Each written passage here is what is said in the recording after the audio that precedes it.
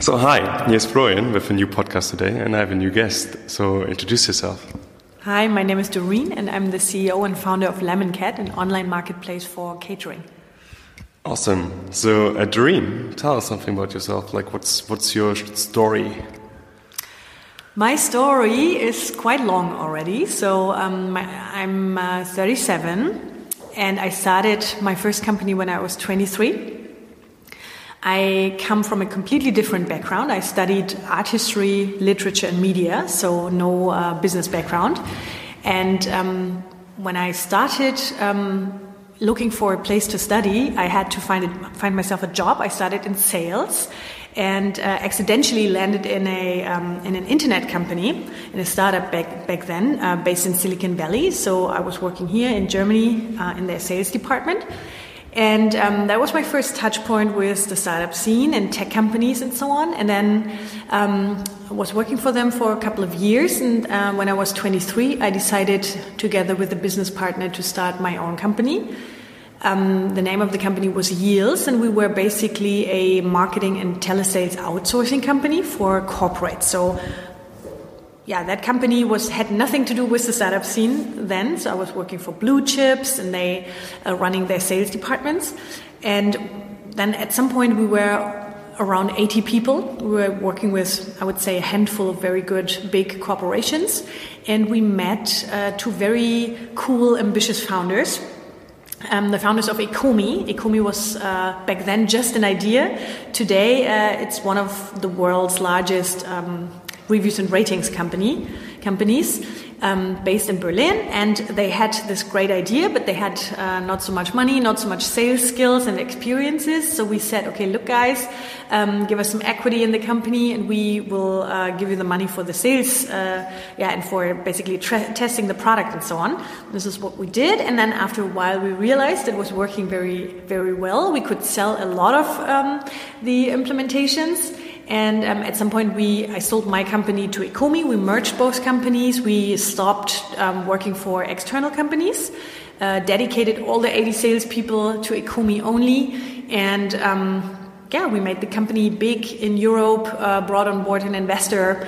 So it's still, as I said, very successful. Goldman Sachs invested a couple of years ago. And after a while, it was time for me to move on and time to take on a new challenge. I was late 20s back then. And through my network, I met a cool team, and they said, okay, we're going to start something great here in Berlin. We want to do a platform for online pizza delivery. And I was, in the first moment, I thought, online pizza delivery? Really? Would people order their pizza online? But that was, the birthday, basically, of Lieferheld, of Delivery Hero. And I was part of the initial team, of the Delivery Hero team. We started in Germany and pretty quickly launched in, when I left, we were in 20 international markets with around about 1,000 employees. And I did that for 3 years, initially as their CSO, Chief Sales Officer, and then a year later I became the COO. I was responsible for the whole operations, customer care, processes, international expansion, and all that kind of stuff. And then thereafter I worked a little bit in financing or in the VC field, and especially in the US, invested in US startups and scaled them and helped them to launch internationally. And then finally I started Lemon Cat. Cool, awesome. So you had quite some different stories, different paths. So how is the decision process like? How does it come when you make the decision and then do action to change something? Well, I think I am a very creative person, and I do a lot of decisions based on gut feel. And of course, these days I have my experiences. I saw quite some things, and I know what's good for me and what is a good fit.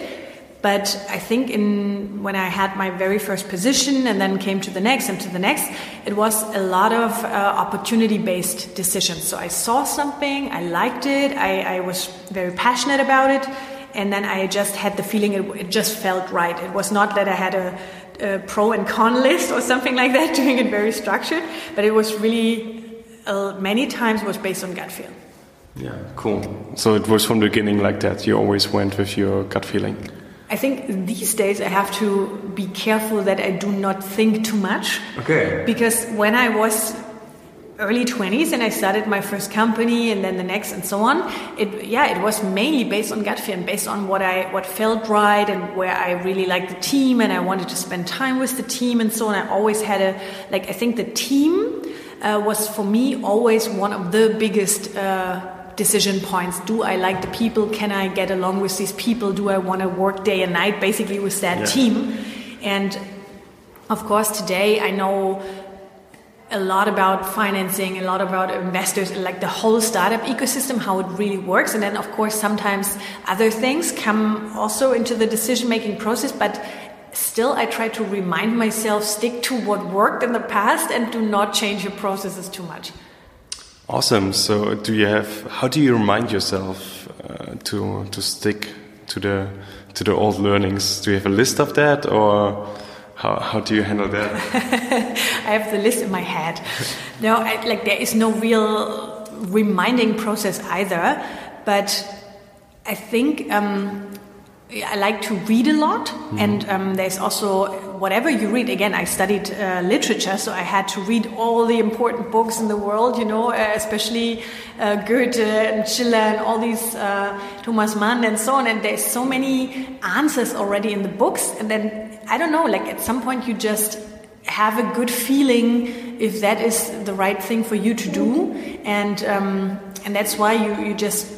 Sometimes you think it through so much that you end up trusting your head more than your gut feel or more than your heart.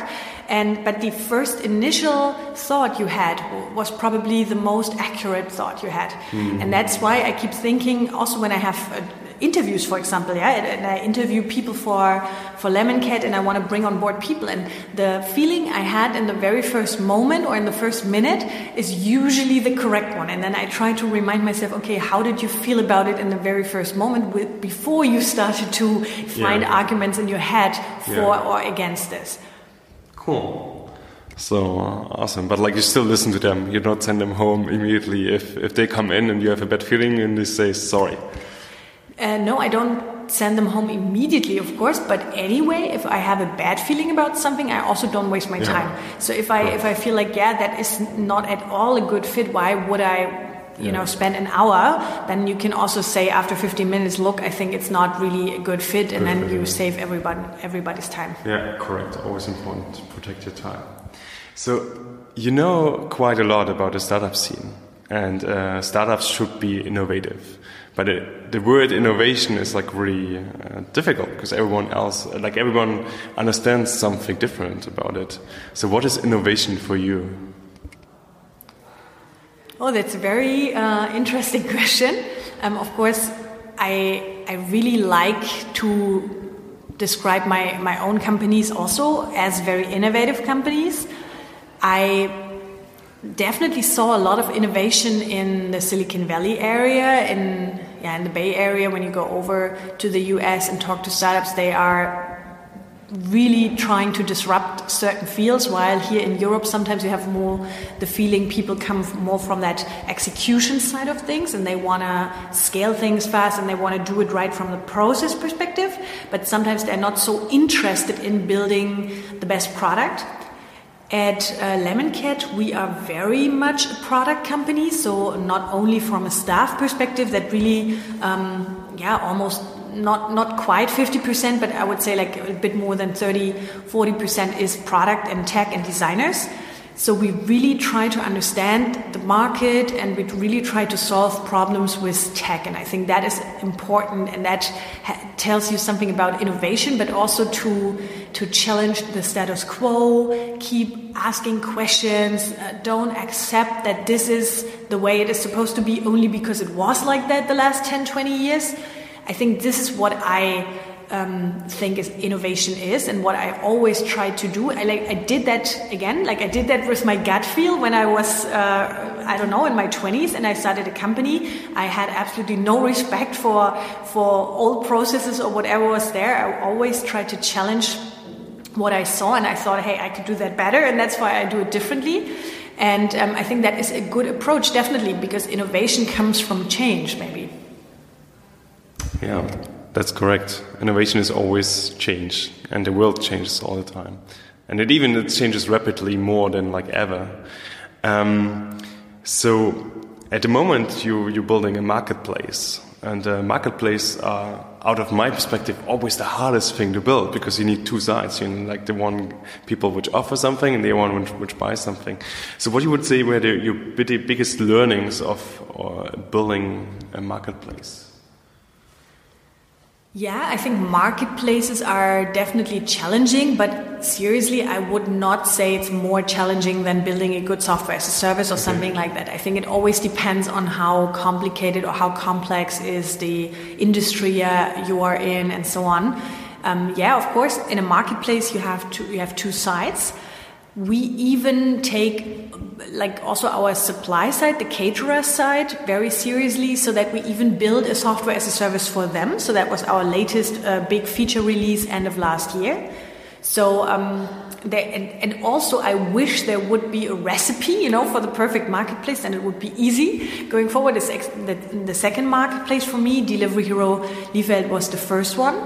I think one important learning I've made, and I also got as feedback from other founders, as a cool marketplace founders, is that you definitely must make sure that you have the supply and demand growth right.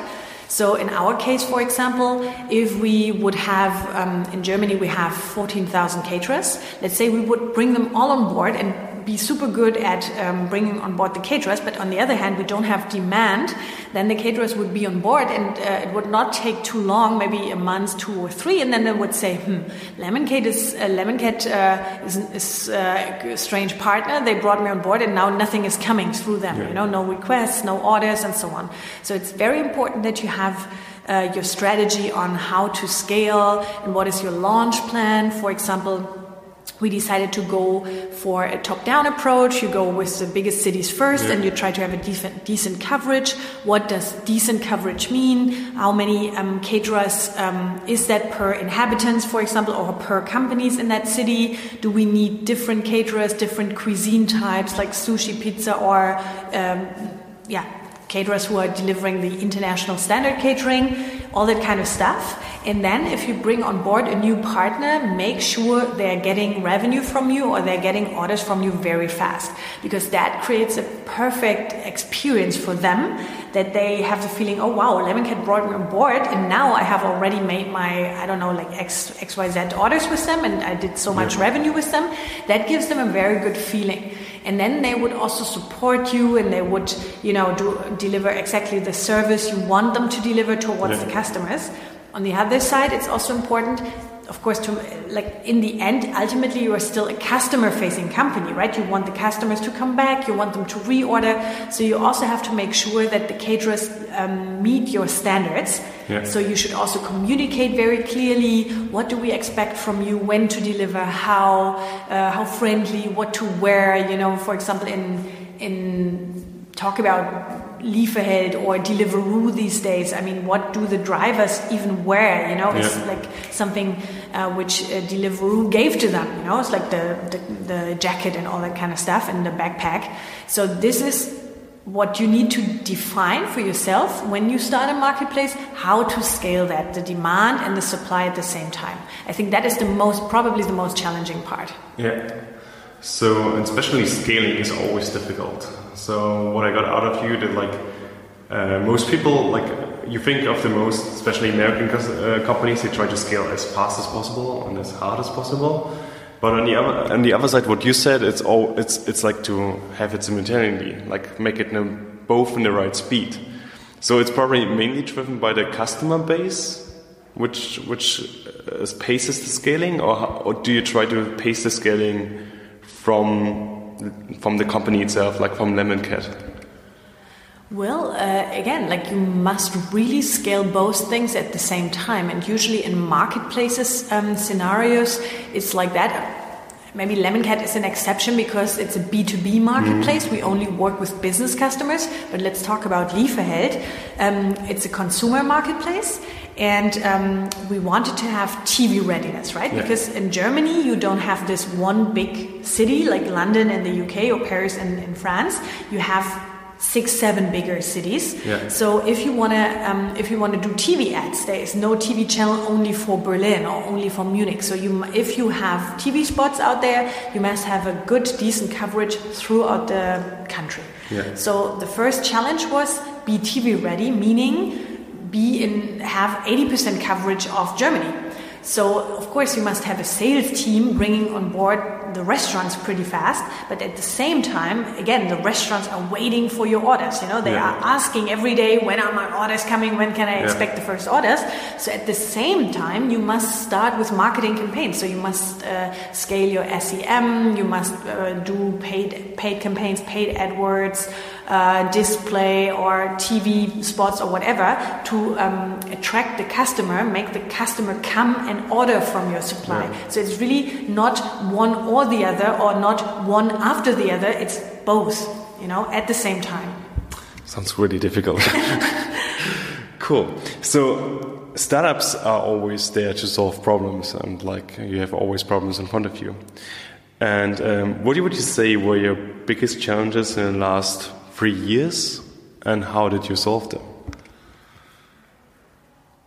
Well, I think maybe I cannot really say only in the last 3 years, but talking about all the companies I did in the past, there's probably 2 big challenges which stand out, and that is, on the one hand, making sure that you never run out of money and that you have a good deal flow and that you can bring on board good investors.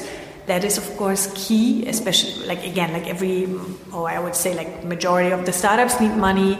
They're not profitable yet, so they just need that external money to grow further and to accelerate growth. So that's a very important challenge for a founder, always to make sure that you have a good investor base and, that you're never running out of money. And the second biggest challenge is probably when you are, for whatever reason, when you need to downsize and you need to lay off people. I think that is most of the time really a very challenging part from a personal side.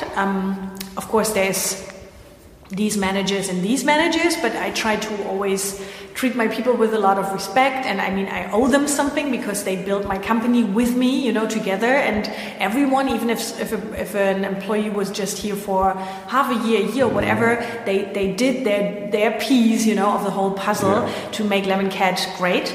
And that's why I think whenever you have to have these kind of conversations, that is, of course, always a challenging thing, right? Do you have some advice you could give to people which are stuck in similar situations? I think be straight to the point and be honest. That helped for me most of the time. There's different things why you have difficult conversations with employees sometimes, right? That can be on the one hand that the performance is just not right, and it is just not a good fit between the employee and the company at this point of time. And I keep thinking that there's, of course, for every employee there's the perfect company, and of course everyone has certain specialties or strengths. So sometimes it's just not a good fit, but usually I realize that if I then go into such a conversation, that my employee already realized as well that it was not going so well. It's a little bit like in a relationship, it's very rarely happening that someone is insanely in love and the other person says, look, it's not working out. Usually both parties kind of realize that already, that something is going on. And I think then it's just fair to speak it out and have a conversation about it. Because again, the gut feel here comes in again, right? People realize that. And so being straight to the point, being honest, I think that was for me always the best. How do you make the decision? Normally it's let's stick in a relationship thing, you're waiting that something gets better because it's a hard decision. It's a hard thing to go after this feeling, say, okay, no, stop. So how do you go about this conclusion? When do you decide to take action? Very fast. I think that's an important advice.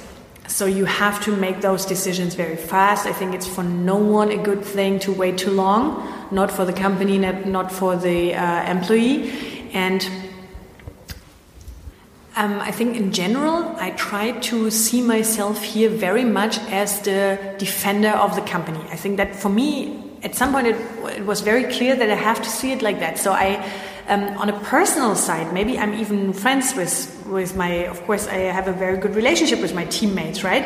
And we go for coffee, we go for lunch or whatever. So I like them personally, but anyway, I'm as the managing director or founder or whatever, I'm responsible for the survival of the whole company. And that means survival of the whole company equals 40 other people or 100 or 1,000 other people, right? So you just need to judge very objectively, is it working out or not? And I think if you take all kinds of emotions out of it, it is a very straightforward and not insulting thing. And I think that's, for me, very important. Try to make it a very objective decision. Is the performance there or not? Did we determine any specific goals, KPIs? Is the person hitting the numbers or not? It's not so complicated if you did it right from the hiring process on, And then it's actually pretty easy to see if that person is really an overperformer, if the person is okay and doing a good job, or if the person is totally far away from the goal he or she was supposed to deliver. And if that is so, then usually the person feels that, as I told you before, the person realizes that already, like themselves, and then it's you owe them a conversation anyway. So that's why I think it's important not to make such an emotional thing out of it, but be respectful, and then judge from the results. Yeah. So how do you set goals in your company for the employees? What's your process for that? Of course, in positions like sales, for example, it's pretty easy. You have really monthly goals, and you have achievement plans and so on. You know how much revenue, how many orders or whatever they are supposed to bring in, and you have benchmarks. I'm coming from a sales background, so goal setting was something I knew really right from being 19 years old. I had a quota to achieve, and it was revenue and or orders or whatever, and then you got commission once you hit it or not. And of course, there was benchmarks, so you could always say a salesperson comes and joins the company, and after probably for me, a good time frame is 3 months. Mm-hmm. If that person will ever hit the quota or not. So you just know, okay, the best person in 3 months was here, and you just hired a new person, where's the new person, and then you can judge. And say it's pretty easy. That's why I have been a fan of goals really since the beginning. So I try to have goals in all the departments. In Lemoncat overall, we decided at some point to work with OKRs, which is objectives and key results. So in every single department, we have, in the company overall, we have objectives for a quarter or for half a year, sometimes depends. And every department is supposed to write down key results they want to achieve. They have to be measurable, they have to be specific, and all that kind of stuff. And then it's also for those departments like marketing or even customer care operations. It makes it easier to see, hey, did you achieve what you wanted to achieve? And the teams are setting their goals themselves. They are presenting the goals to the rest of the company, and then of course the management and myself, we can challenge them a bit. We can say, look, is that maybe too many key results, or do you think it's ambitious enough, and so on. But in the end, they set the goals themselves with our approval, and then why would they not hit it, and if they're not hitting it, then we need to discuss why not, what was wrong, Cool, definitely. You said that a great team for you is really important. So how you make sure that if you grow a company, that it stays a good team? Yeah, that's a very good question, and it took me years and years to to come up with a good plan here. I think I'm still not there. It's constant learning. But what I did learn from the US companies, and it was a very cool time back then, because I learned a lot how they are approaching it, and of course they mastered many things over there. And I was introduced to one thing they called Culture Check. Mm-hmm. And I introduced it here at Lemoncat. It was the first company that I did it, because I realized, when I started Lemoncat, I was, I think, 35 or so, and I said, I'm too old for, sitting in a shitty office with people I just like or I just find okay and I don't totally like. So I said, it's my fourth company now, and I want to have a place where I feel comfortable and where my employees feel comfortable, where we can have a great time together. And I don't want to only sit on IKEA tables, And I also only want to work with people I really like and people I would really like to go on a vacation with. And that is basically why we introduced the culture check. So what is that? It's basically the final interview, which I usually try to do myself if I'm not the hiring manager. So the hiring manager does the whole check on functional things, on do you bring the skills for your job? And then I always try to have the last interview, which is only an interview about how are you as a person? And do you share the same values? Do you share the same vision? Why do you like food? Why do you like the food market? What do you think is a challenge we want to solve here? Do you share the same? Yeah, it's really like sharing the same passion for food and for what we want to achieve here at Lemon Cat. And I asked myself the question: would I really like to hang out with that person? Would I maybe even like to go on a vacation or on a weekend trip with that person? And that, in the end, is for me the final check if I think that person fits Lemon Cat. And I think so far the team is giving me great feedback that we put together a fantastic bunch of people which really fits together very nicely. So there is not this, oh, I hate this department, or I don't like this guy from there. Everyone gets along with each other very well. Of course, well, we are not 5,000 people yet, and I also know that probably at some point this is also becoming more and more difficult. Anyway, there is big companies like Airbnb, and that was basically one thing I learned from Airbnb. Do a lot of interviews, many eyes on a candidate, many checks also from that cultural background and perspective. And at least you decrease significantly the risk of having people you don't want to work with in the company. Yeah, it's always difficult because if you do this last point and the person took a lot of interviews already, and then you sit there and say, sorry. But it's not that bad. I have actually a couple of very cool examples. So first of all, my team also has an awareness already if we would like the person or not. So I think it's probably 1 out of 10. Okay. And again, only the 10, the best of the best, make it to my culture check, right? So they did a lot of interviews before that as well. And I think an important learning is really, if you are the hiring manager, and that I think is a big threat for most of the startups, especially nowadays when we have a lot of startups, there's so much war and fight for talent in Berlin going on, that the hiring manager says, okay, I do need a marketing manager. And there is no good marketing manager in the market. And then you keep interviewing, and you cannot really find a person. And you start becoming desperate, very desperate. Yeah. And you need to fill this position very desperately. Yeah. And then you tend to accept a candidate which is not an A player, not a perfect fit. And what happens now is that other people who are maybe A players see that you also hire mediocre people. And then A players don't want to work with okay-ish people anymore, and then it's this downwards trend of always hiring less and less fit people, So that is super important to have that the culture check is being done by a person who has no say in that department, but is really having an eagle's eye, basically, view on that employee or person who applied for the job. So it's made by a person which doesn't have the urgent to fill this position. Exactly. But especially you're like the head of everything. Do you not have the urgent that you need certain positions and you feel the pressure that you don't have them? Well, if I have the urgency, I could not do the culture check. That's the thing. So that's why it is important that there's really this differentiation between if is that my department where I am the hiring manager, then I cannot do the culture check. But if it's, let's say, from the product side, my CPO is looking for a product manager, and he brings that person, the product manager, then into the culture check, and tell him, look, I think it's not the A player we were looking for. And then he's like, yeah, but I cannot find it. Yeah, but it's not the person. Let's continue the search and let's look further.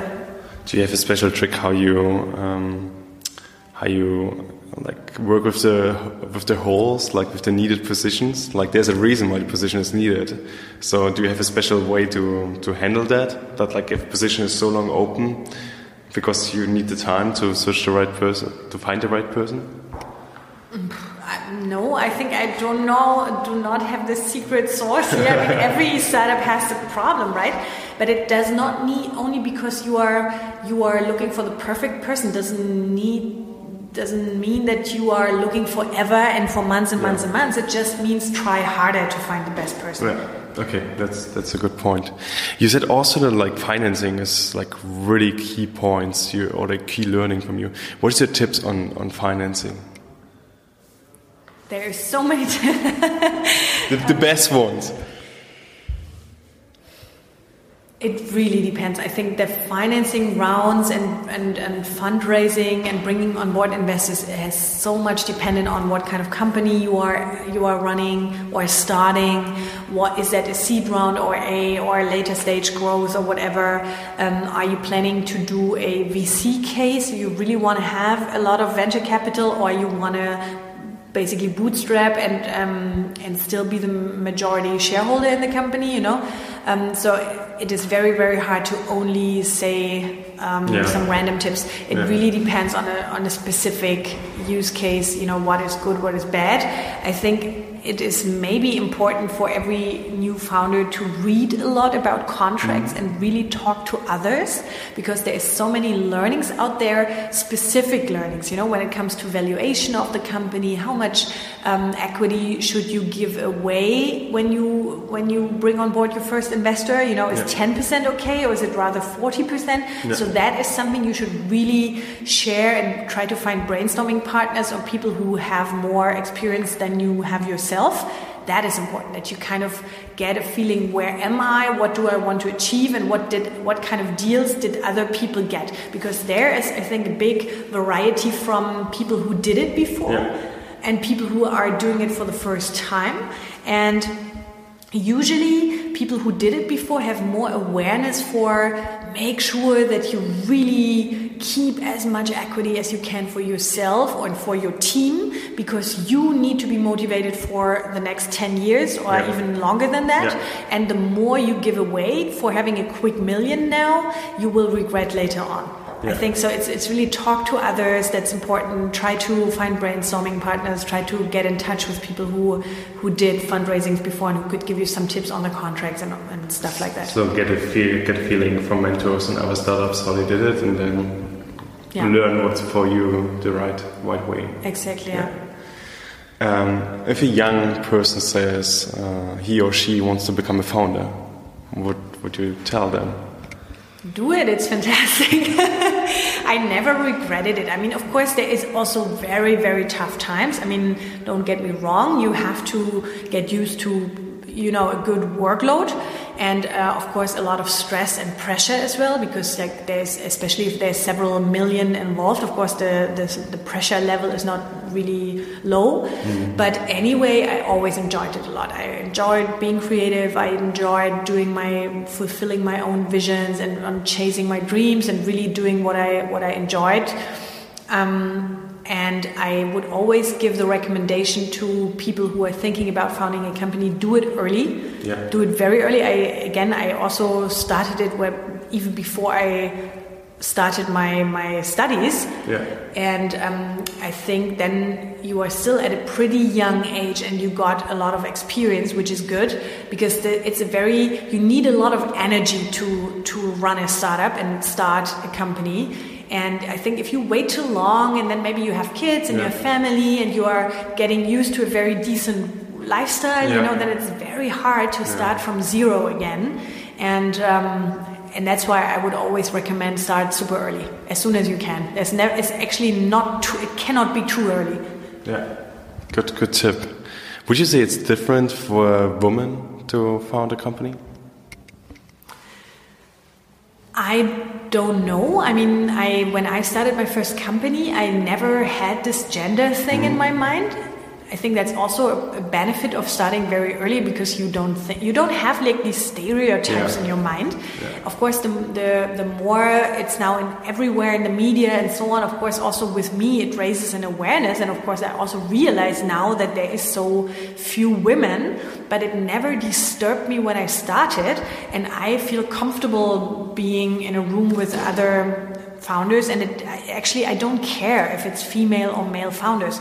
Now I wish it would be there would be more female founders, but I never had the feeling that I had disadvantages or anything like that from being a female founder. I keep thinking that if the business model is great and if the company is great, you would always find investor money as well.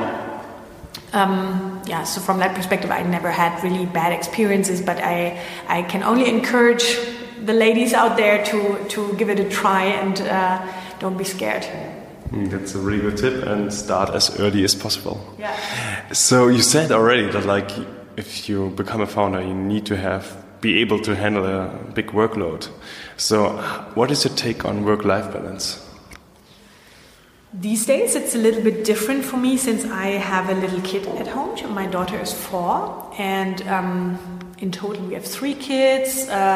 The 2 older ones are with us for the weekends and so on. So we have, of course, we have to make time for them, and we want to spend time with the family as well. So therefore, I really try to make sure that during the week I also have a couple of days when I'm home for dinner, for example, can bring my kid to bed, but not every night. Unfortunately, not every night possible. So I also try to have some nights in my calendar when I really have an open-end working night, or when I can attend a dinner with business partners or stuff like that. So that is, I think, something I could not probably... No, for me, it would not be something to say like, look, every night I have to be home at 6 or so. So I try to find a good balance, but it also feels like a good balance. I do not have the feeling that I'm only working or something like that. But of course, when I started my first company, or actually every company before Lemoncat, I was were also times when I was working nights and days, it's like pretty intense. And but I also, I was very young back then, and I think I did not have the experience I have today. So I also think that I don't need to make all the mistakes again. So I have my learnings, and that's why it probably saves a little bit of time as well. Yeah, that's correct. Experience is always good. Do you have like the issue that like you can't can't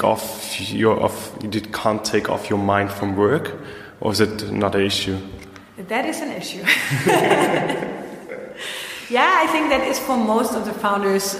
I know that's the thing. So you basically wake up, and while brushing your teeth, you're thinking about the company and some ideas, or how could I don't know, steer the product further, what kind of marketing initiative could I do? And when you are almost falling asleep, laying in bed, then the last thought is with the company as well. So I do have that thing going on. I don't know if it's a problem or not. And actually, I enjoy thinking about the company. I enjoy thinking about initiatives and how to change it and how to do stuff better. Because this is what I mean with being creative and with really doing what I want, like making my vision a reality.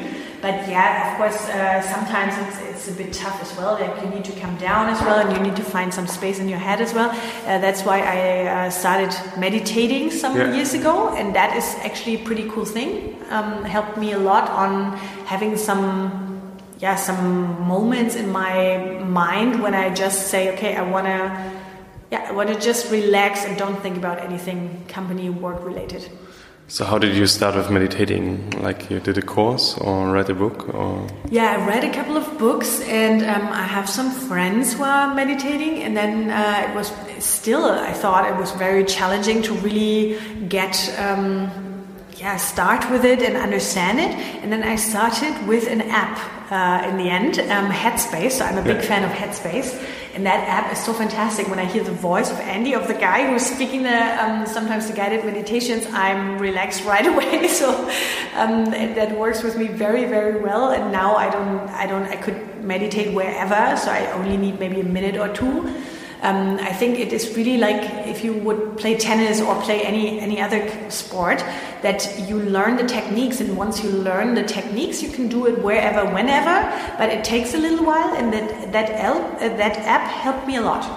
Cool. Mm-hmm. So we already found out that we both like to read. So what are your favorite books? Well, I don't really think I have favorite books in that sense, because I think I read a lot, and also many different things. I'm not only a reader of business books. Sometimes I even think the big business books are, a bit boring. Yeah. So I really like whatever novels. I like also the German classics and all that kind of stuff. But since you told me that you would ask me that questions, I checked my Kindle, and I was checking, okay, what book I really liked in the last weeks, which I would recommend you guys. And there were two. So one is indeed a business book, and that is called Powerful, from Patty McCord, and that she was the VP HR or Human Resources or from Netflix, and she was writing a very, very nice book of the early days of Netflix and how they developed their employees and what kind of attitude they had in the company, and that was really cool. So I can only recommend that. What I really love about the Kindle is you can take notes and you can mark sections, and then I download that and send it to my team so that they could go through my notes. Cool. And that's really cool. And then a novel I liked a lot, which is the story of Edison, and how he basically invented the light and how they made a company out of it, and how he also got in touch with investment bankers and all that kind of stuff. Anyway, it's a novel that is from Anthony McCarten. In German, it's Licht. I don't know if light is the English translation, like it's the book title, Light. But it's very. That was a very cool book. I enjoyed reading it. That's awesome, yeah. I like books also a lot. So my last question is, if you could go back in time to your 20-year-old self, what would you tell yourself?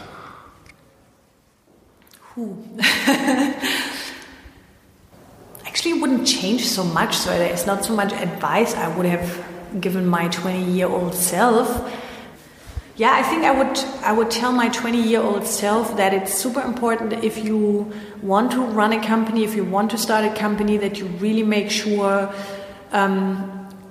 that you want to do it long term and not only for a year or two. So this whole idea, sometimes I see throughout the startup scene that, hey, we do a startup and then in a year we are millionaires or something like that. That this is bullshit. You should really do it because you want to do it for a very long time. So I realize as soon as you do something because you really want to do it, I mean, it's this passion thing you keep hearing from everyone, but this is the most important driver.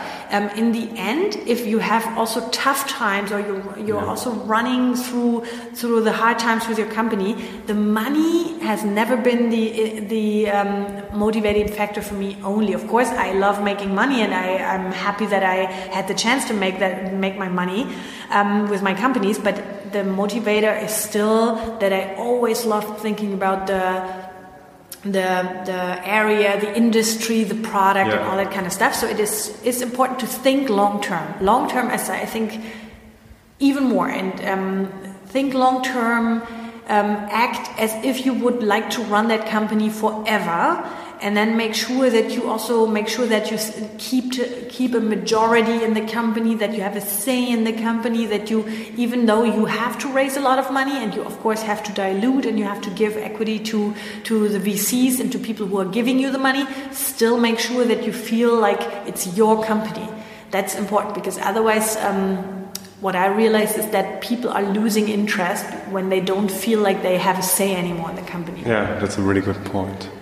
So, the same play again. If you could go back to your 30-year-old self, what would you tell her? I think the same. Just as a reminder. No, I mean, it's really not such a difference. And again, like I'm a positive thinker, so I always see opportunities. I think for me, really, the glass is always half full, and that's why I did not regret anything in my life. And everything happened, everything like kind of fall in place, and that's why I never really thought, oh, if I would have knew that would have known that. That's why it's not really something I would tell myself in certain ages, because for me I'm also in a very lucky position. I mean, many things worked out very well for me, so therefore it's not so much I would change. It's always the best answer. Thank you very much, Doreen. It was a pleasure. Thank you very much. Thanks for having me. See you next time, guys.